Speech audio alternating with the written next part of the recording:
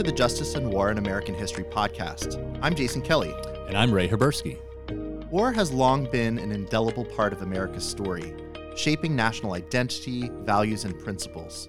The experience of war has transformed the lives of each generation, and because of this, it has historically elicited impassioned debates and conflicting perspectives. This podcast aims to explore this history by bringing together a diverse range of voices: veterans, active service members, citizens, and scholars. Through our conversations, we will consider the ways in which war has shaped and reshaped notions of justice. In the process, we will engage with broad themes such as duty, heroism, suffering, loyalty, and patriotism. Our broad framework during this season is to compare and contrast the histories of the Spanish-American, Philippine-American, and Vietnam Wars, wars that had a profound effect on the people of the United States. The National Endowment for the Humanities has generously provided funding for this project, making it possible to have conversations about the effects of war on American veterans, their families, and the generations who bear witness to conflict. Welcome, everybody, to another episode of Justice and War in American History. Today, we're going to be looking at gender in the experience of war, and I'm very excited to be joined by faculty members from a couple of other universities, and I'm just going to have them introduce themselves to get us started, just like all of our episodes. So, Heather, would you mind getting us started? Sure. Thanks for having us, Jason. I'm really glad and excited to be here. I'm Heather Stur. I'm a professor of history at the University of Southern Mississippi and co-director of the Dale Center for the Study of War and Society. My areas of focus include women and gender in the U.S. military. I've written about women and gender in the Vietnam War, and going into the late 20th century, but particularly just kind of very interested in issues of women, gender, and conflict. Thanks, Heather, and thanks for being here. Amy. Hi, thanks for having me. My name is Amy Rutenburg. I'm an associate professor of history at Iowa State University, and my area of research is also at the intersection of war and gender. I've written on masculinity and the draft in the United States between World War II and the Vietnam War, and I'm currently working on a project that looks at the effects of peace activism on America's all-volunteer force since the Vietnam War. And thank you, Amy, for being here. I told you both when we were getting started, I'm super excited about this episode because I heard both of you speak in our training sessions. And so I'm hoping we can learn a little bit about your research as we go along. But just to get us started, the topic today is gender in the experience of war. So maybe the best way to start this conversation is asking you both about why do you think the history of gender is important for understanding the American experience of war? Heather, you want to dive in, or you want me to take it? Sorry. Well, I think one of the issues is that gender is so central to how Americans, and I mean, I would say we could take this into an international context too, but focusing on Americans, how Americans have chosen to define who fights, who is allowed to fight, and that image has been, and it's changed at different points, but in one going farther back, it's a white heterosexual male. Then African American Black men are integrated into the forces. So then but then since then it really has been a kind of a heterosexual male, even as we have integrated women and LGBTQ personnel into the military. That image still has kind of staying power. And so I think that's one of the reasons why gender has been significant to our understanding of U.S. conflict. And I think the listeners need to understand that war and gender have been mutually constitutive over time. In other words, our ideas about what makes someone masculine or what makes someone feminine is related to the ways that Americans and everyone else, but the way that war is fought. What is valued above other traits, how we make decisions, like Heather was saying, about who gets to serve, but also how those folks are expected to behave, to present themselves, to interact with each other. A lot of that comes down to traits that have been defined as masculine, toughness, physical strength, um, heroism, all of these things that get defined as something that belongs to men over time. Yeah, thank you both. I started us off talking about why the history of gender is important without actually asking either of you to talk about what gender is. And so, both since both of you are historians of gender, maybe you can talk a little bit about when we say gender, what do we mean? And maybe secondarily, how have historians tackled that question of gender over time? How have our views of gender kind of developed as historians, maybe even over the past few decades? Sure. So the way that I describe this to my students when I teach this, I use the example of when I was expecting my children. And people would come up to me and ask me all the time, do you know what gender the baby is? And the answer is no. I knew the sex of the baby. I knew what the chromosomes or what um, the sonogram picture showed in terms of what the child was. But gender is the ways that we express ideas about masculinity and femininity. They're separate from sex of male and female. And while there's places where it crosses over where you can run into difficulty, the basic way is that sex is chromosomal, it's body expression, and physical, and gender is the way that we express or enact masculinity or femininity. So my children's gender does not appear until they can start making choices for themselves and choose what they want to wear and what they want to play with. Because the thing about gender also is that it is socially constructed. And so we tend to assume or think about boys as playing with cars and playing with, certain kinds of toys, and those are boys' toys and therefore masculine, and girls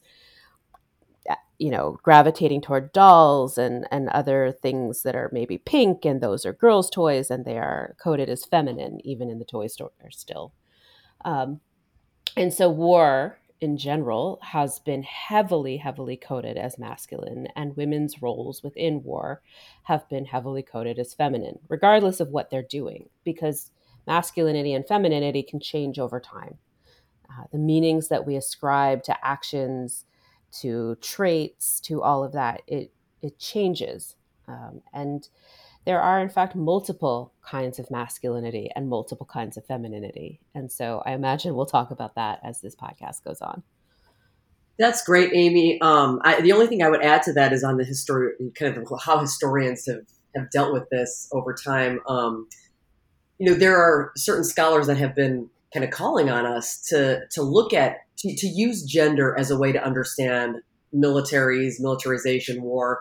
I always go back to the scholar Cynthia Enlow, who has been writing about these issues for more than 40 years. I mean, since the early 1980s. She was really foundational for my thinking. She asks questions about, one of her central questions of research is where are the women? If we're talking about conflict, we're talking about international diplomacy, these kinds of things that historians have tended to see as male spaces and male activities. Enlow has been asking us to go beyond that, and where are the women? And as part of that, it's also to try and understand, why are we only talking about men? Why have we gendered these spaces male?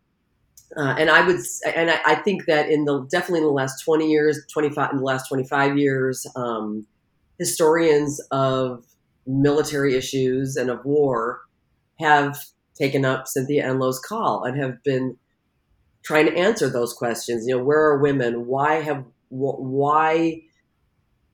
is fighting gendered male? Why do we say war will make boys into men? What does that mean about broader social and cultural norms and those sorts of things? So I do think that there's been a lot of scholarship in the last 20 to 25 years that has tried to broaden how we understand who it is that fights, why, who is affected by conflict, how, and those sorts of issues. Yeah, thank you. Amy, I want to pick up on something that you said that is a complex thing to maybe get some people to get their heads around, which is You said that masculinity and femininity change over time. Mm-hmm. When you say that, what can you maybe give an example or expand on that a little bit? Sure. So to I'm picking examples that are perhaps accessible as opposed to necessarily related to war. Um, but if you think about how traditional notions of femininity, right? Motherly, caretaking, um, you know, chaste, non-sexual, like going back to the turn of the century. If you think about like women in their dresses and their corsets and don't show an ankle and all of that, right? The way that women were understood in that moment of time by doctors, by scientists, by themselves in many cases is that this is what women were naturally meant to do. Women were meant to be mothers, they were meant to be caretakers, they were not meant to be politicians, they were not meant to be out in the public sphere, they were not meant to be the breadwinners for the family. And these were constructions that were put forth in the media of the time. There was an expectation around what women should do. It's not necessarily the same as what women actually did, but it was the expectation of what they should do. And that was considered femininity.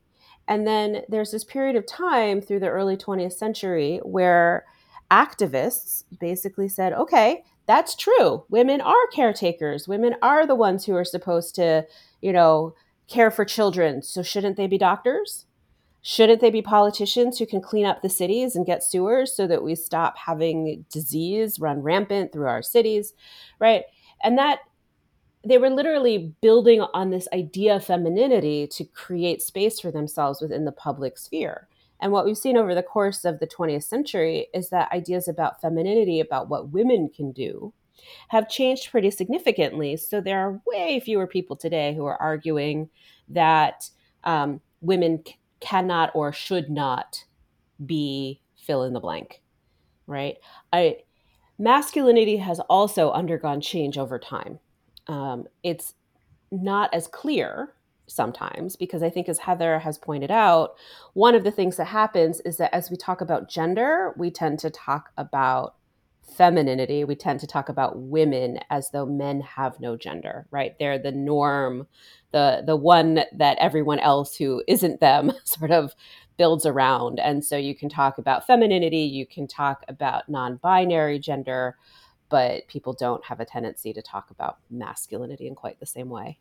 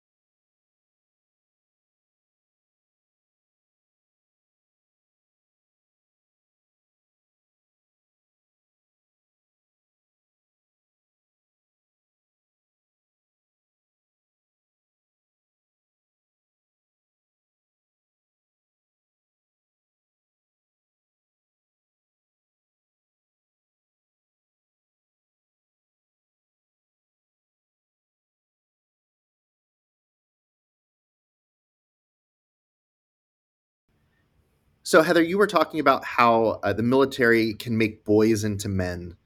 And I'm just wondering, is there an example or an instance that comes to mind when you're thinking about this in the course of US war in the 20th century? Well, actually, there's something that always comes to mind with for me on this question is the pushback against that. And I think this we're probably jumping ahead with this, but this is just what I always think about when I think of that phrase war makes boys into men is I think about the GI and veteran anti-war movement during the Vietnam War.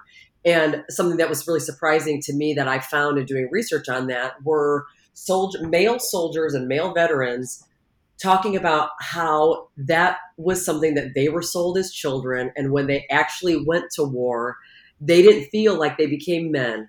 They felt like they were dehumanized. They were, growing into adults, and some of them had girlfriends or wives. It didn't make sense to them that they were supposed to kill people to feel like a man. And so that's something that I always think about when I think about this issue, or this idea that military service and fighting in war is going to make you a man. That those who actually did it, are saying, actually, that's not true. It didn't make us feel like men at all. But so thinking back to a time in U.S. history where we could try to understand why where that idea came about. In the late 19th century, kind of after the U.S. Civil War generation, there were conversations, like turn of the 20th century conversations about American men kind of becoming soft. They haven't had a war to fight, and this is the era of the Spanish American War in 1898. And so this idea that, okay, men, they don't have a war to fight. They're under the control of their mothers, and increasingly by their teachers, and teaching is becoming a more of a, I don't know, feminine profession. Kind of some of the things that Amy was talking about as far as gendering professions. But this idea that, well, okay, if we don't give our young boys some kind of fight to have, they're going to become soft. And by extension, that means the U.S. is becoming soft. So there's this interesting connection between gender and power that underlies the conceptualization of war as something you do to show your manhood, to show your strength, and all of that. But this really is, ultimately, it's tied to projections of American power. That's really interesting, Heather. You brought up earlier we're focusing on U.S. history, but this is one of those moments when I think it's maybe worth looking at maybe even a slightly broader context. I think of Britain at this period, right? So even as the U.S. is fighting the Spanish in Cuba and Philippines, the British are in South Africa fighting the Boer War, and they're saying very similar things. And they're imagining that their nation is tied up in the masculinity of their soldiers. And there's this language is also wrapped up in ideas about racial science of the time as well. So the strength of the soldiers, the physicality of the soldiers, the health of the soldiers is tied to the health of Britain as a nation, and as a nation in a social Darwinistic sense that is in competition with other nations. So this idea of the ideal man, the masculine soldier, is blown up to the national level and then infused with this racial science. And I'm wondering if Heather or Amy, if you see this in the U.S. as well. Well, this is Theodore Roosevelt. Everything that you're saying this is exactly what he was saying at the turn of the 20th century. And he's his kind of the racial side of this is interesting coming from him.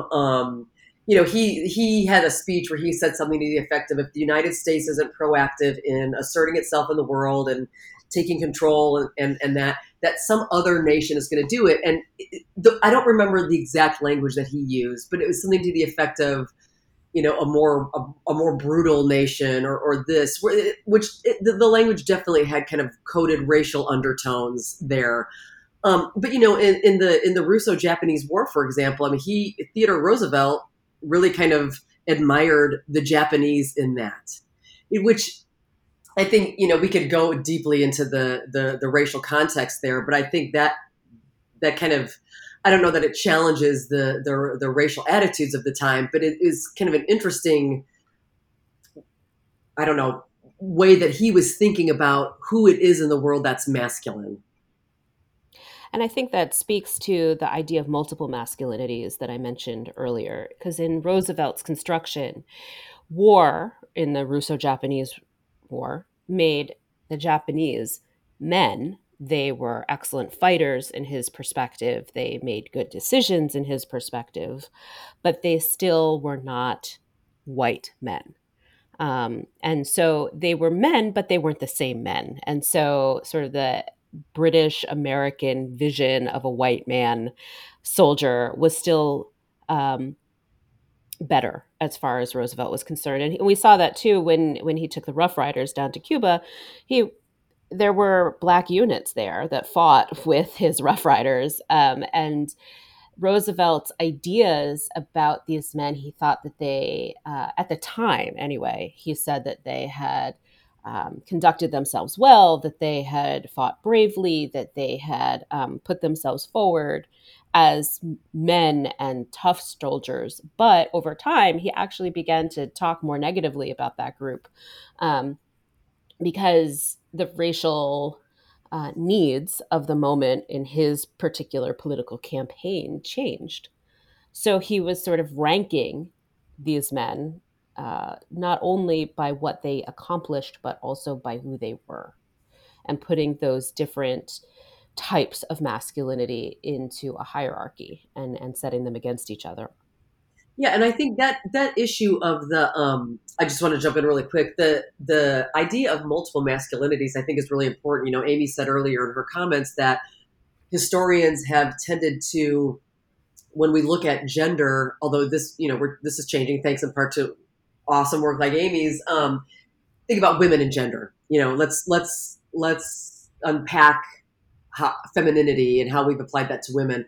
But the idea of multiple masculinities is so important here, and it's why it can help us understand why there was a time when black men were segregated into kind of menial units in the US military, or why until 2010, 2011, openly gay men couldn't serve in the US military. So I think the idea of multiple masculinities is so crucial here. So I just wanted to amplify that. And thinking about how those ideals are constructed, right? I think if listeners think back to all the war movies that they've watched over any period of time, right? I'm thinking about multiple John Wayne movies in which John Wayne is sort of, his character is the ideal masculine fighter, and there's some other character who is younger, who is a little bit more questioning of the military and its goals. And then over the course of the movie, through combat, that character sort of grows into himself. Um, but even just think about the difference between the first Rambo movie and the second Rambo movie. The first one, if you watch it, is very much a out of the moment of this immediate post-Vietnam era, whereby war destroys men, right? That was one of the cultural things that came out of the Vietnam War, is that a lot of people began questioning a lot of the messages they'd been sent, as Heather mentioned a little while ago. And that shows up in the first Rambo movie. But by the second one, the cultural moment had shifted, and there was this sort of attempt to reclaim that war as a victory. And you can see that even in, Stallone's body, how he bulks up in terms of the messaging with regard to, uh, the strength and toughness and heroism of the soldier who had been betrayed by the more feminized technocratic government, represented by the guys behind the scenes in front of the computers. So you can think about how the messaging in movies, in stories, in advertisements, in television, in the way that we speak about the way that who soldiers are and what they do, all of that creates messaging that becomes overwhelming at a certain point. And that's how we end up constructing these ideals. And those ideals do change over time. I just mentioned how in that immediate post-Vietnam era, there's a lot more room for questioning of what war does, and whether it's beneficial, and how it can actually be harmful. But even over time, I think, as we were alluding a minute ago, right, ideas around race and masculinity have certainly changed. Oh, sorry, not ideas, ideals. Right. Again, I want to emphasize that there's the messaging and the construction of ideals, and then there's actually what people do, and that's a lot more varied. Yeah, and speaking of some of these things, so Amy, you are alluding, I think, to some extent here in the way that cultural objects, in this case film that you're talking about, can be used as a form of maybe propaganda, but also as a way for expressing concerns or problematizing experience. And thinking about propaganda and cultural exchange and the creation of ideals through these objects, I'm just wondering, do you, Amy and Heather, see a change in how people are being maybe recruited into these wars over the course of the 20th century? I know, Amy, I'm thinking specifically about your work on the draft here, but I'm also thinking about posters from World War One and posters from World War II on into the future, and we end up with things like First Blood and Rambo and things like this in the wake of Vietnam. So I'm just wondering if you see how the cultural forms in which ideals are created through recruitment change over time. Yeah, absolutely. Listeners can literally go Google propaganda posters, World War One, World War Two. um, there are a few things that come out in those, from both of those eras in the United States and Britain. The posters are overwhelmingly playing on potential soldiers' visions of who they want to be and masculinity and what the military can do for them, as well as what their responsibilities to the nation are during a time of war, right? In terms of citizenship, in terms of helping their nation, helping particularly their families, saving women and children, all of that. And you can see that. But there are differences between the World War One posters and the World War II posters. The men in the World War II posters have a tendency to be more muscularly developed. And there is some scholarship that talks about this, particularly in the American context. Christina Jarvis's The Male Body at War, talking about how coming out of the Great Depression era, when one, people were in fact undernourished, but also two, the US had this image of itself as being harmed, being weak because of the depression, because of unemployment, because men couldn't be breadwinners, of trying to reconstruct the masculine image of the nation during World War II. So you can see a change over time there. And I think you can also see very clear change over time as you shift from military based on a draft to an all volunteer force. And Beth Bailey has written about this in her book, America's Army. Um, be all you can be, which has just returned as the Army's slogan, was the most popular, successful recruitment slogan that the Army has had over the last 50 years, which is partially about, uh, you know, physical growth in the military, but it's also about finding a skill, finding a job, finding yourself in different ways than through combat. These are not ads that highlight combat; they highlight job skills, they highlight personal growth. Um, so there absolutely is change over time because these are reflections of the moment in which they're created and what is going to appeal to young people. Now it is men and women, but what is going to appeal to them to want to choose to sign on the dotted line and enlist.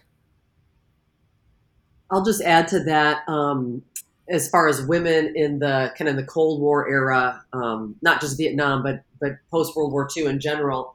A lot of the recruitment for the Women's Army Corps, the kind of women's services branches of the service, focused on things like the opportunity to travel, the opportunity to potentially meet your future husband. But the chance to kind of get out and do some things that you wouldn't necessarily be able to do in your hometown for a while until you eventually meet that husband and settle down. And so, and that recruitment strategy I always found interesting, thinking about the Vietnam War, where and that goes on into the late '60s, where when we have kind of widespread American skepticism, if not opposition to the Vietnam War, this idea that women could use the military as a way to have these new experiences and travel and all of this, while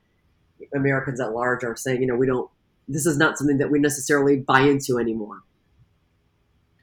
Yeah, Heather, you mentioned earlier in the episode that when we talk about war, we tend to default to the history of men in war. And what you're saying right now is, of course, bringing to the fore the importance of women in war and their own experience of gender in war. And I'm just wondering maybe if you could tell us a little bit about changing involvement of women in war over the 20th century and the ways that gender was constructed in that process as well. Yeah, absolutely.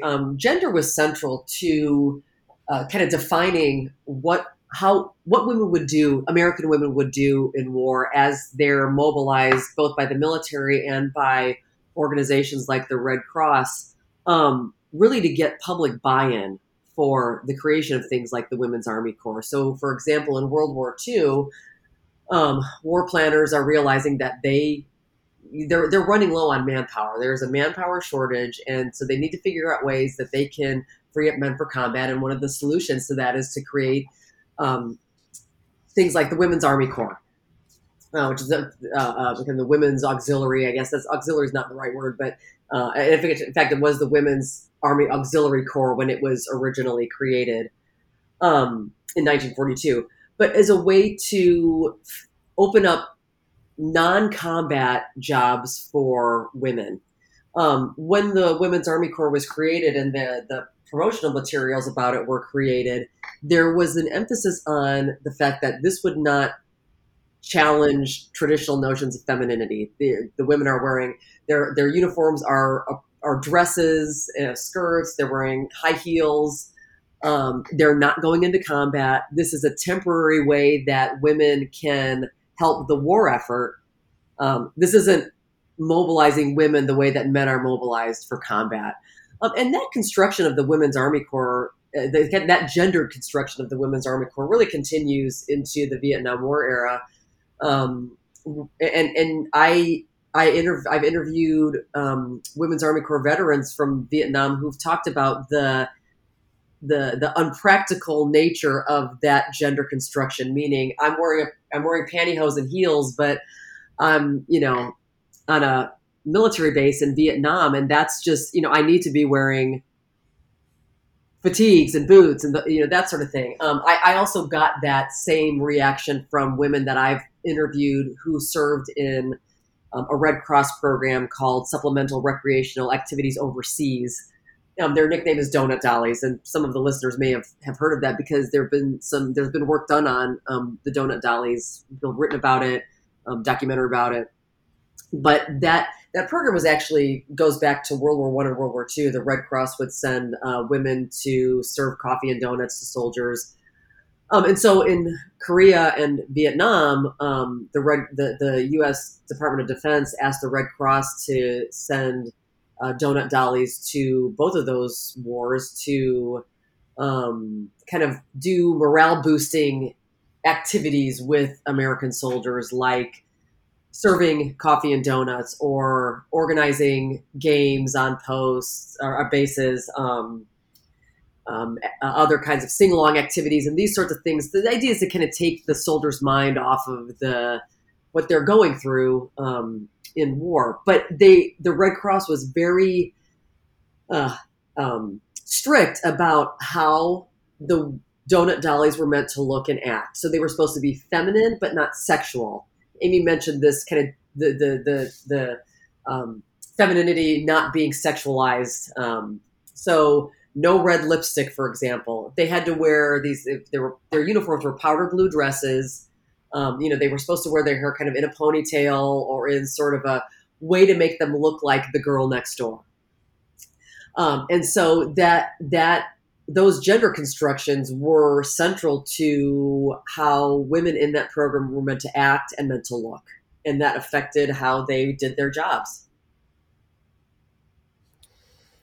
Thank you so much for that. That's really interesting. I'm in thinking about the experience of women in war. This has come up in a couple of other episodes where we've done reading about nurses, for example, and their experience of war and trauma that they experienced through war. And we also read texts from women who fought for North Vietnam or served as nurses in North Vietnam and their experiences. And I'm just wondering the US soldiers' perceptions of women in Vietnam working on, participating on both sides. So maybe as nurses on the US side, but also fighting against women who were part of the North Vietnam forces. Do the US soldiers have a sense of the multiple femininities that are emerging from their experiences on the ground? I don't know as far as soldiers thinking about those multiple femininities. I don't know. Maybe Amy might have some anecdotes on that. I do know that in the Vietnam context, American soldiers were aware that um, the National Liberation Front, North Vietnamese, had women fighting, and so that women were fighting against them, and that because of that, that fed into these GI soldier myths about Vietnamese women being dangerous. So there's this kind of pop culture, sort of underground literature and myth making among soldiers about how Vietnamese women can harm them, and that often comes out through these women are going to harm us sexually. So a Vietnamese prostitute who is actually trying to kill us or maim us. There are really kind of graphic myths about Vietnamese women who would put things inside of their vaginas, for example, as a way to maim an American man's manhood. And that became part of kind of Vietnam American soldier myth making during the Vietnam War about the dangerous nature of Vietnamese women. Now, there also were legends and myths about Vietnamese women fighters. There was a very young woman, she's a teenager, and she was 19 when she died, named Lê Thi Hom Gum, who was a fighter with the National Liberation Front, or what Americans called the Viet Cong, the National Liberation Front, the PLAF, the People's Liberation Armed Forces, Vietnam, who was known to be this sniper who had shot down an American helicopter, and she was a great shot, and American soldiers knew about her too. She died fighting, and so she was made into myth in Vietnam, but American soldiers knew about her too. So they were aware that it wasn't, the dangerous, quote unquote, dangerous Vietnamese woman wasn't just someone who was trying to harm them sexually, but actually a fighter. And I think that speaks to the racial hierarchy that a lot of Americans carried with them. And we just talked a little bit about the history of where that came from. I doubt if you walked up to a soldier at any fire base and said, "Hey, do you know about multiple femininities?" They would be like, "Yes, absolutely. Let's talk about multiple femininities." But I do think that it is likely that if you ask them about the difference between American women and this idea of the girl next door and the chaste donut dolly, who maybe they might like to date versus, a North Vietnamese woman or a South Vietnamese woman, they would talk to you about the differences because their perception, most likely, was that Asian women were supposed to be sexually available, but they were also dangerous and unknowable, and therefore somehow different from white American women. And so that meant that they could be sexual partners, but also that they were somewhat dangerous, but also that they could be fighters in a way that American women at that moment were not understood to be. Um, and talking about change over time, this is shifting gears slightly, but if you think about recruiting for American women of all races today in the United States, right, now that all combat positions are open to women, it's still hard and questionable, right? It is definite change over time. You compare a recruitment ad from the 1950s, which is very much going to play up a certain kind of femininity with, hairsprayed hair and skirts and heavy makeup and all of the rest of it, compared to a recruitment ad for women today is going to look very, very different, with women in fatigues and combat boots and hair, up and under cap and less makeup and whatnot. But we're still not seeing as many images of women in actual combat. They may be shown with weapons, but it's in training or in silhouette um, or maybe in a humanitarian mission. But I recently saw a presentation at the annual conference of Society of Military Historians, or sorry, the Society for Military History. But looking at this stuff, actually making the comparisons in Marine recruitment ads, the question then becomes, for women to succeed in the military today, do they have to develop their masculine traits and be seen as one of the boys? Are they developing their own martial femininity that's somehow different from civilian ideals of femininity? Or is it something else? Right. So all of these different discussions talk about these hierarchies and these multiple ways of constructing gender.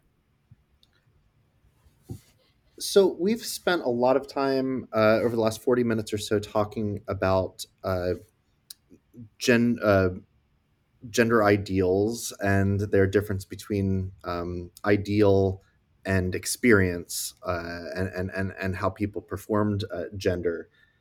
I'm just wondering, as we're getting a little closer, maybe talking about more contemporary events in the military, what we haven't talked about, for example, are transgender individuals and their participation in the military. And I'm just wondering if either of you have can talk about the history of transgender individuals in the military, even if we're talking about a very contemporary history. Yeah, so I actually, I served on, I served as an expert witness on a case that was brought, challenging, then President Donald Trump's, banning of open transgender service. Former President Barack Obama had made it legal for transgender people to serve openly in the U.S. military. And then when Trump became president, he reversed that, which, to my knowledge, was the only case of kind of a president resegregating a group that had been, kind of, for lack of a better word, integrated into an institution or context. But in any case, so then there were a group of transgender service personnel, either people who had been in the military or those who had tried to enlist, and then were denied because of the ban. Against that legislation, that it, and then the case actually, thankfully it went away because President Biden then reversed Trump's reversal of President Obama's opening of transgender service to serve openly. I think one of the big issues that is discussed in that context is whether the military should provide gender affirming care to service personnel. So there are those who will say, yes, a transgender Americans can serve openly in the U.S. military, but does the military have a responsibility to provide gender affirming care for those individuals, which speaks to broader issues about what the military provides for its members, which is a lot of things.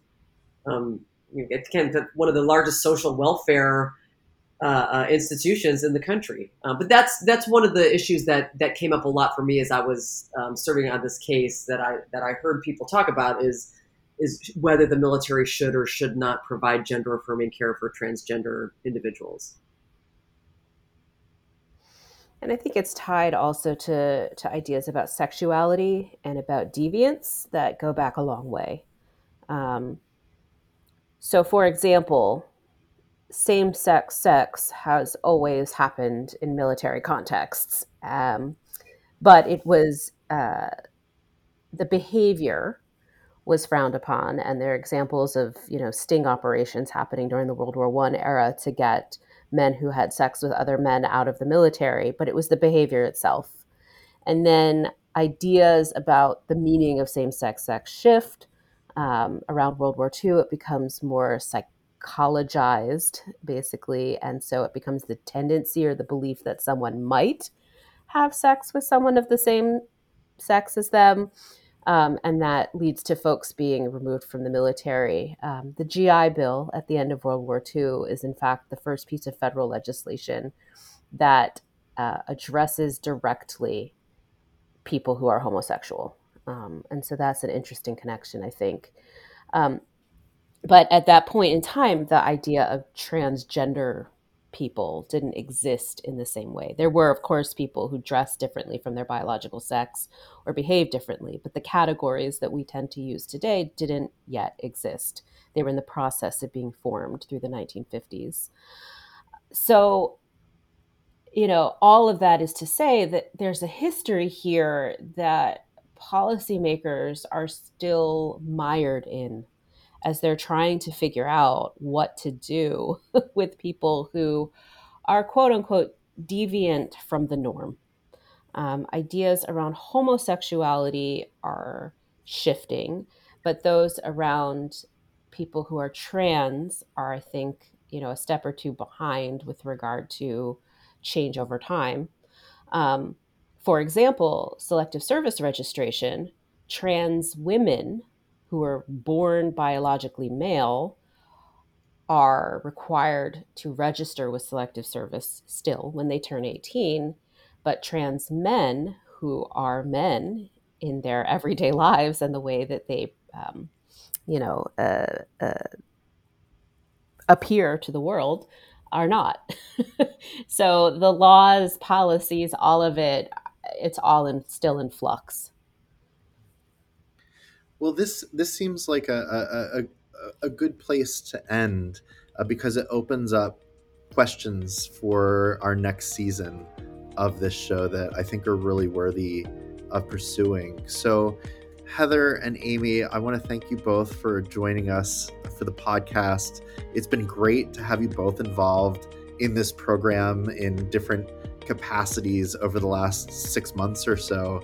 And I do hope you might consider coming back for a future podcast. Definitely. Thank you so much. Yeah, I'd love to. This was great, Jason. I really appreciate it. It's been great being part of it. Thanks for listening to Justice and War in American History. Please stay tuned for our next episode, which you can find on Apple Podcasts, Spotify, Overcast, or through any of your favorite podcast providers. Please be sure to rate the podcast and to be in touch with us if you have any questions or feedback. You can find more information about this podcast and the broader Justice and War Project at justiceandwarseminar.org. If you are a veteran or concerned about a veteran who is experiencing a mental health crisis, there is 24-hour support through the U.S. Department of Veterans Affairs. Dial 988 and press 1, or text at 838-255. For more information on support from the VA, visit mentalhealth.va.gov. And, as always, special thanks to the National Endowment for the Humanities for making this project possible.